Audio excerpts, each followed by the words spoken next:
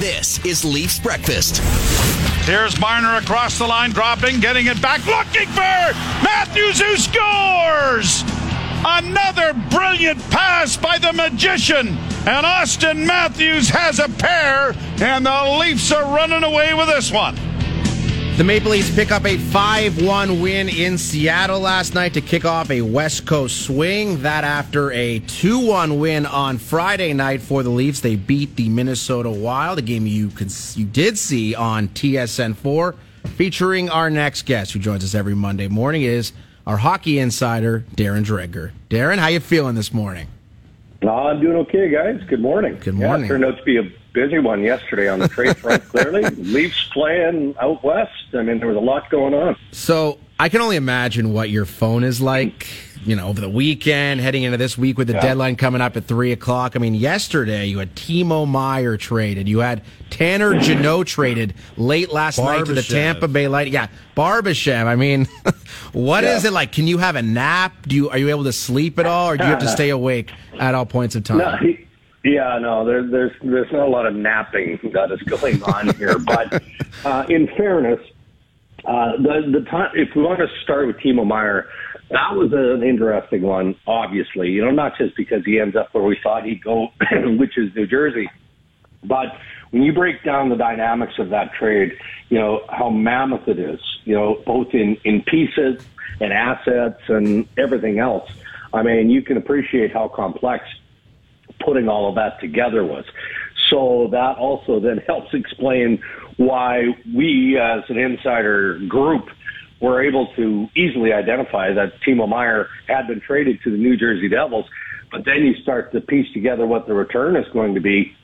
And both sides, the Sharks and the Devils just kept saying, hey, you're going to have to wait for it because it's so involved. Like, where do you even start, right? And then you pick it apart, and we're not going to do that here because it'll take an hour. But, you've got 3 picks and 4 players, I guess, ending up with San Jose and then to New Jersey. Of course, you get Meier, you get 2 defensemen, including Scotty Harrington. You get a goalie. You get a 5th-round pick in 2024. And just as important as all of that, 50% salary retention on Timo Meier. So, that's as complicated as it gets. It really is. And Tanner Jeannot, 5 picks. I mean, that's an absolute haul by the Nashville Predators, and the Lightning step up one more time. And even the Barbashev trade early in the day.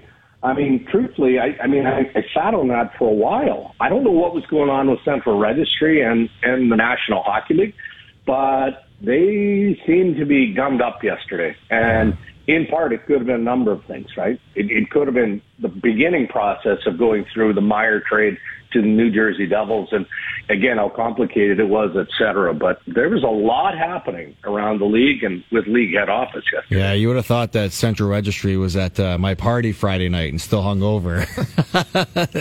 No, they were operating at full capacity. Let's dive into so the Timo Meier deal. I think it had 13 pieces that ended up being exchanged, which is one of the largest deals we've seen in a very long time. But one of the trades that broke last night that literally shook the hockey world. Like, who thought Tanner Jeannot was the most sought after trade target out there? Because once Nashville made it clear he was available for trade, it seemed like Tampa targeted him and they were willing to pay whatever price it cost to get him. They make the trade last night, an impactful one, sending Cal Foote and 5 draft picks for this player. I mean, does Doug Armstrong sit there and say, man, I wish I would have waited one more day to trade Barbashev because I probably could have got a bigger haul? But how does Tampa pay this big of a price? I mean, it's a significant one, no question about that. And what's clear here, and I'm not being critical, but you have 2 different views on draft picks. When you're in it, and the Tampa Bay Lightning clearly are still in it, right? In that window to win another Stanley Cup. You win back-to-back, you lose. You want to get right back there again. The draft picks, I'm not going to say they don't matter. Of course they matter. But when you're trying to win another Stanley Cup, you're so intoxicated by that process that if you see a piece that is going to help you now, but most importantly, help you in the future, because that's what you get in Tanner Jeannot, right? Like, I mean, there's some cost certainty there. There's certainly player protection now within the Tampa Bay Lightning. So it's not like an expiring contract where, you dump these draft picks and you roll the dice on whether it works or it doesn't work. So there's a little bit more to it for Julian Brisebois and the Tampa Bay Lightning.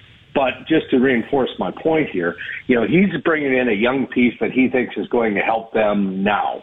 And so when you look at the 5 draft picks, Cal Foote's no toss in here. It feels like he needed maybe another look, another chance just to get his footing, no pun intended.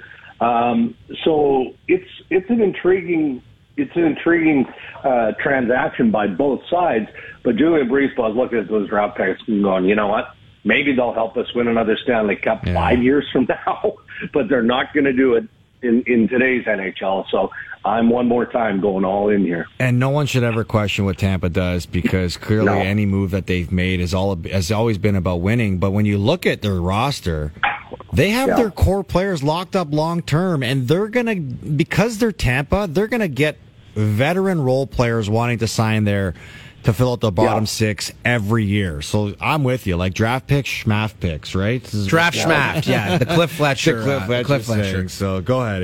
Darren Dreger, our Hockey Insider, our guest here on First Up. Let's talk about Patrick Kane. It's a done deal, right? He's going to New York. We're just waiting for the salary cap specificity to work out over the next couple of days. But no big words. Sorry, man. Patrick Kane will be a Ranger, Dregs, before the deadline?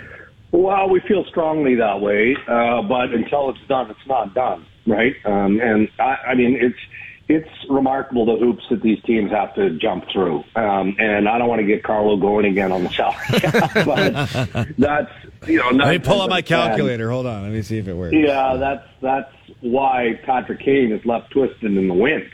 But, credit to Chris Drury and the New York Rangers. I mean, he's made some moves that are definitely going to open the door for Patrick Kane, sending Kravtsov to the Vancouver Canucks. We know that Jake Leschyshyn cleared waivers yesterday, so there's money coming off his cap.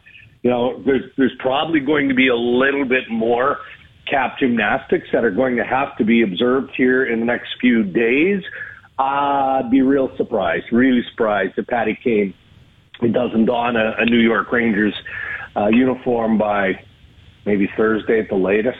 That's the way it feels. Save it for Friday. Save it for Friday, Chris Drury. Let's go. Gotta get something to talk about on deadline day.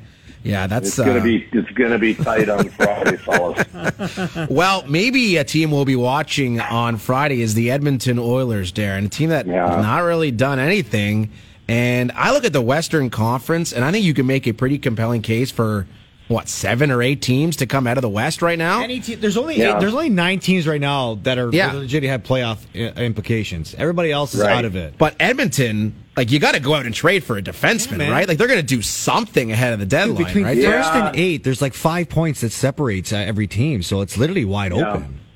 It will be, but again, you're looking around, and I know the Oilers, they continue to wait for the prices to come down a bit, and I don't know that that's going to happen, not based on what we saw in a couple of the bigger deals yesterday. But, look at the Barbashev trade to Vegas. I mean, Vegas got significantly better, in my opinion. I mean, that guy's just a horse of a player, can play all sorts of different hockey for you. Now, they don't, they give up an important part of their future potentially in Zach Dean. He's their first-round pick from last year. Really good junior player so far. Really good QMJHL player. And then look over to what Winnipeg did the night before in acquiring Nino Niederreiter for a second-round pick in 24. That, to me, is a steal for Cheveldayoff and the Winnipeg Jets. So I think that, you've got Kenny Holland looking at those deals and going, okay, wait a second. Those two teams got quite a bit better, with experienced ads up front. Now I'm looking at the New Jersey San Jose trade and how complicated that was, and the Nashville Tampa Bay trade, and the haul that went back to the Preds, and that's the world that Holland and some teams are stuck in right now. They're hoping that the prices are going to come down. But if you're Bill Armstrong in the Arizona Coyotes, and you've been this stingy and diligent to this point on Jake Chychrun, are you really going to buckle now? I feel so bad for Jake Chychrun. This guy's watching brutal. trades happening left, right, center. And this guy's just like... He has his alerts on Darren Dreger's Twitter. He's like, please. He's hanging out at his pool in Arizona saying, trade me right effing now. So this is how the world has turned over the last decade plus here, all right? So I can remember a number of times over the years, again, 10 plus years ago, where we would speculate on a trade and either the managers or whomever defined the source would call irate. Normally it was the GM who hadn't informed his player yet, right? So he's upset that his player is going to find out that he's being traded, on TSN.ca or on the radio. It was pre-social media.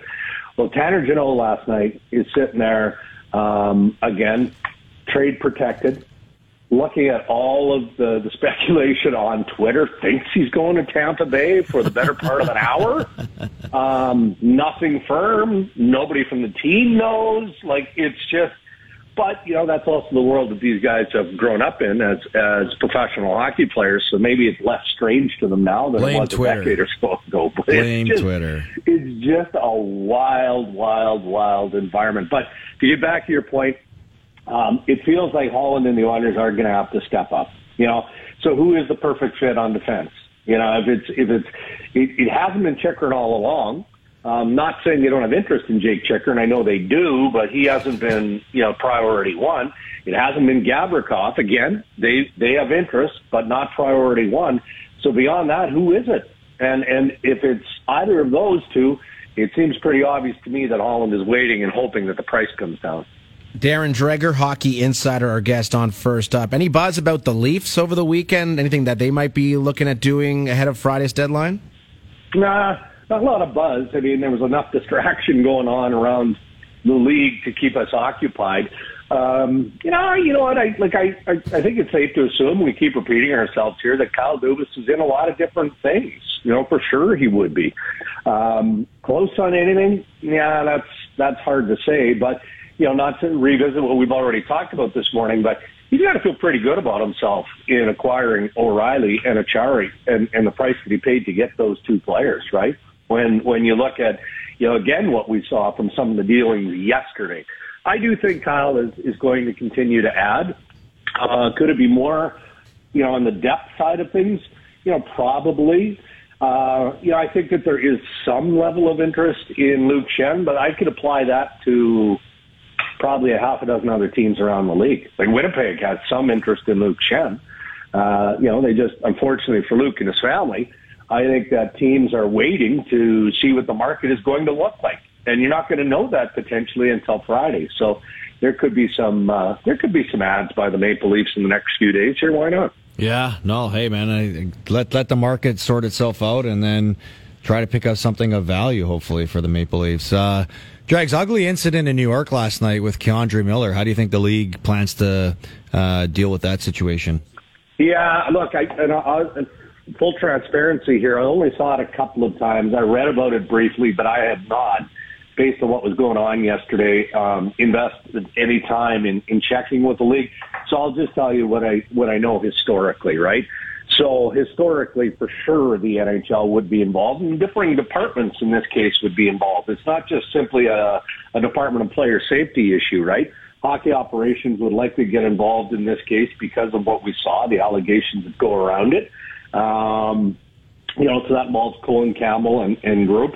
To a point, the commissioner's office would be advised, most definitely, the Players Association. I mean, every layer is going to be included in all of this. So, and that includes the officiating staff. What'd you hear? What'd you see? So they go through these things with a fine-tooth comb before determining whether or not there's any reason to move forward. Well, you wonder how the potential Keandre Miller suspension could affect the Patrick Kane situation because the salary cap implications. You send this guy up, you send that guy up. I'm sure they're just trying to pulling their hair out. The incident was a spitting incident with Keandre Miller. Yeah, so I don't know. It's just, bottom line, it's not acceptable. Absolutely. No kidding. That's where you start, and then you try and appreciate, understand, get the facts on, okay, how did it get to that point? Was there something said? Like, what is going on here? So, something to follow. But, and look, it also shouldn't just get, caught in the aftermath as it did for me. And I'm sure that's not the case with those who are involved at the NHL level. Busy times for the New York Rangers and their staff, no doubt. That team, they pick up a 5-2 win last night, and it sounds like Patrick Kane, some point in the next couple of days, could very well be joining their roster. Yeah. Darren, as always, we appreciate it, especially on a morning like today where I'm sure your phone is blowing up. Yeah. We'll speak to you. Maybe we'll see you on Friday. I'm sure we'll come by and maybe make your annual visit into our studios. We can arrange that, right? Well, it kicks off early. I think it's an 8 o'clock start, isn't it, for Trade Center? It is. So, I think we'll have to make the annual pilgrimage over to First Up Studio. So just, you don't have to worry about the coffee or, I don't eat donuts or muffins or any of that stuff anymore. But TSN has us looked after on breakfast. So we had McDonald's delivered to us last week. I don't know. Is that on the menu for you? No, I can't do that, Carlos. This guy is an Adonis. He's not. My He body can't, like he can't a temple be. right That's now, right. buddy. That's what I like to hear. I'm eating spinach and blueberry smoothies. That's what I'm doing. Yeah, I mean, for the next 4 days, you need all the energy you can get. Well, Dregs, it's been a fun couple days. Do us all a favor. Start the week off on a Monday. Break another trade for us, buddy. Okay, well, I'll try. It might slow down, though, for a couple of days, right? Because that does happen now that the big stuff is out of the way. Save it all till Friday if we can. We'll see what we can do. We'll try. Thanks, Darren. Thanks, pal. Okay, guys. Take care. TSN Hockey Insider Darren Dreger. Would love to see his phone. There's very few people's text messages I want to go through because, it's a scary thing when you go through people's texts, but Dregs would just be like, dude, what have I told GMs, like agents, players, so cool. So cool. As a documentary.